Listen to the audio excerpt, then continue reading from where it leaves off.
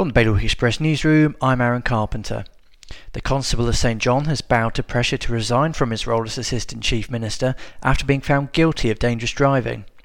In a letter to Chief Minister Senator Jonathan Lafondre, Constable Chris Taylor said he was devastated by the verdict and claimed to be totally innocent. A scrutiny review in Guernsey has concluded that a Freedom of Information law should be set up, overruling the protestations of the state's senior committee in the process. The panel has decided that significant steps need to be made towards an FOI law due to the slow progress the state has made in moving towards a culture of greater transparency. Up to £108,000 of the Jersey government's reserve funding will be used to refund parents and guardians for school trips cancelled due to COVID.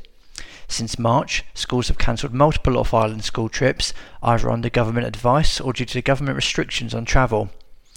And an ordinary head teacher will carry out his 14-day self-isolation period at his own pace by running 100 miles around his garden to raise funds for a dementia charity.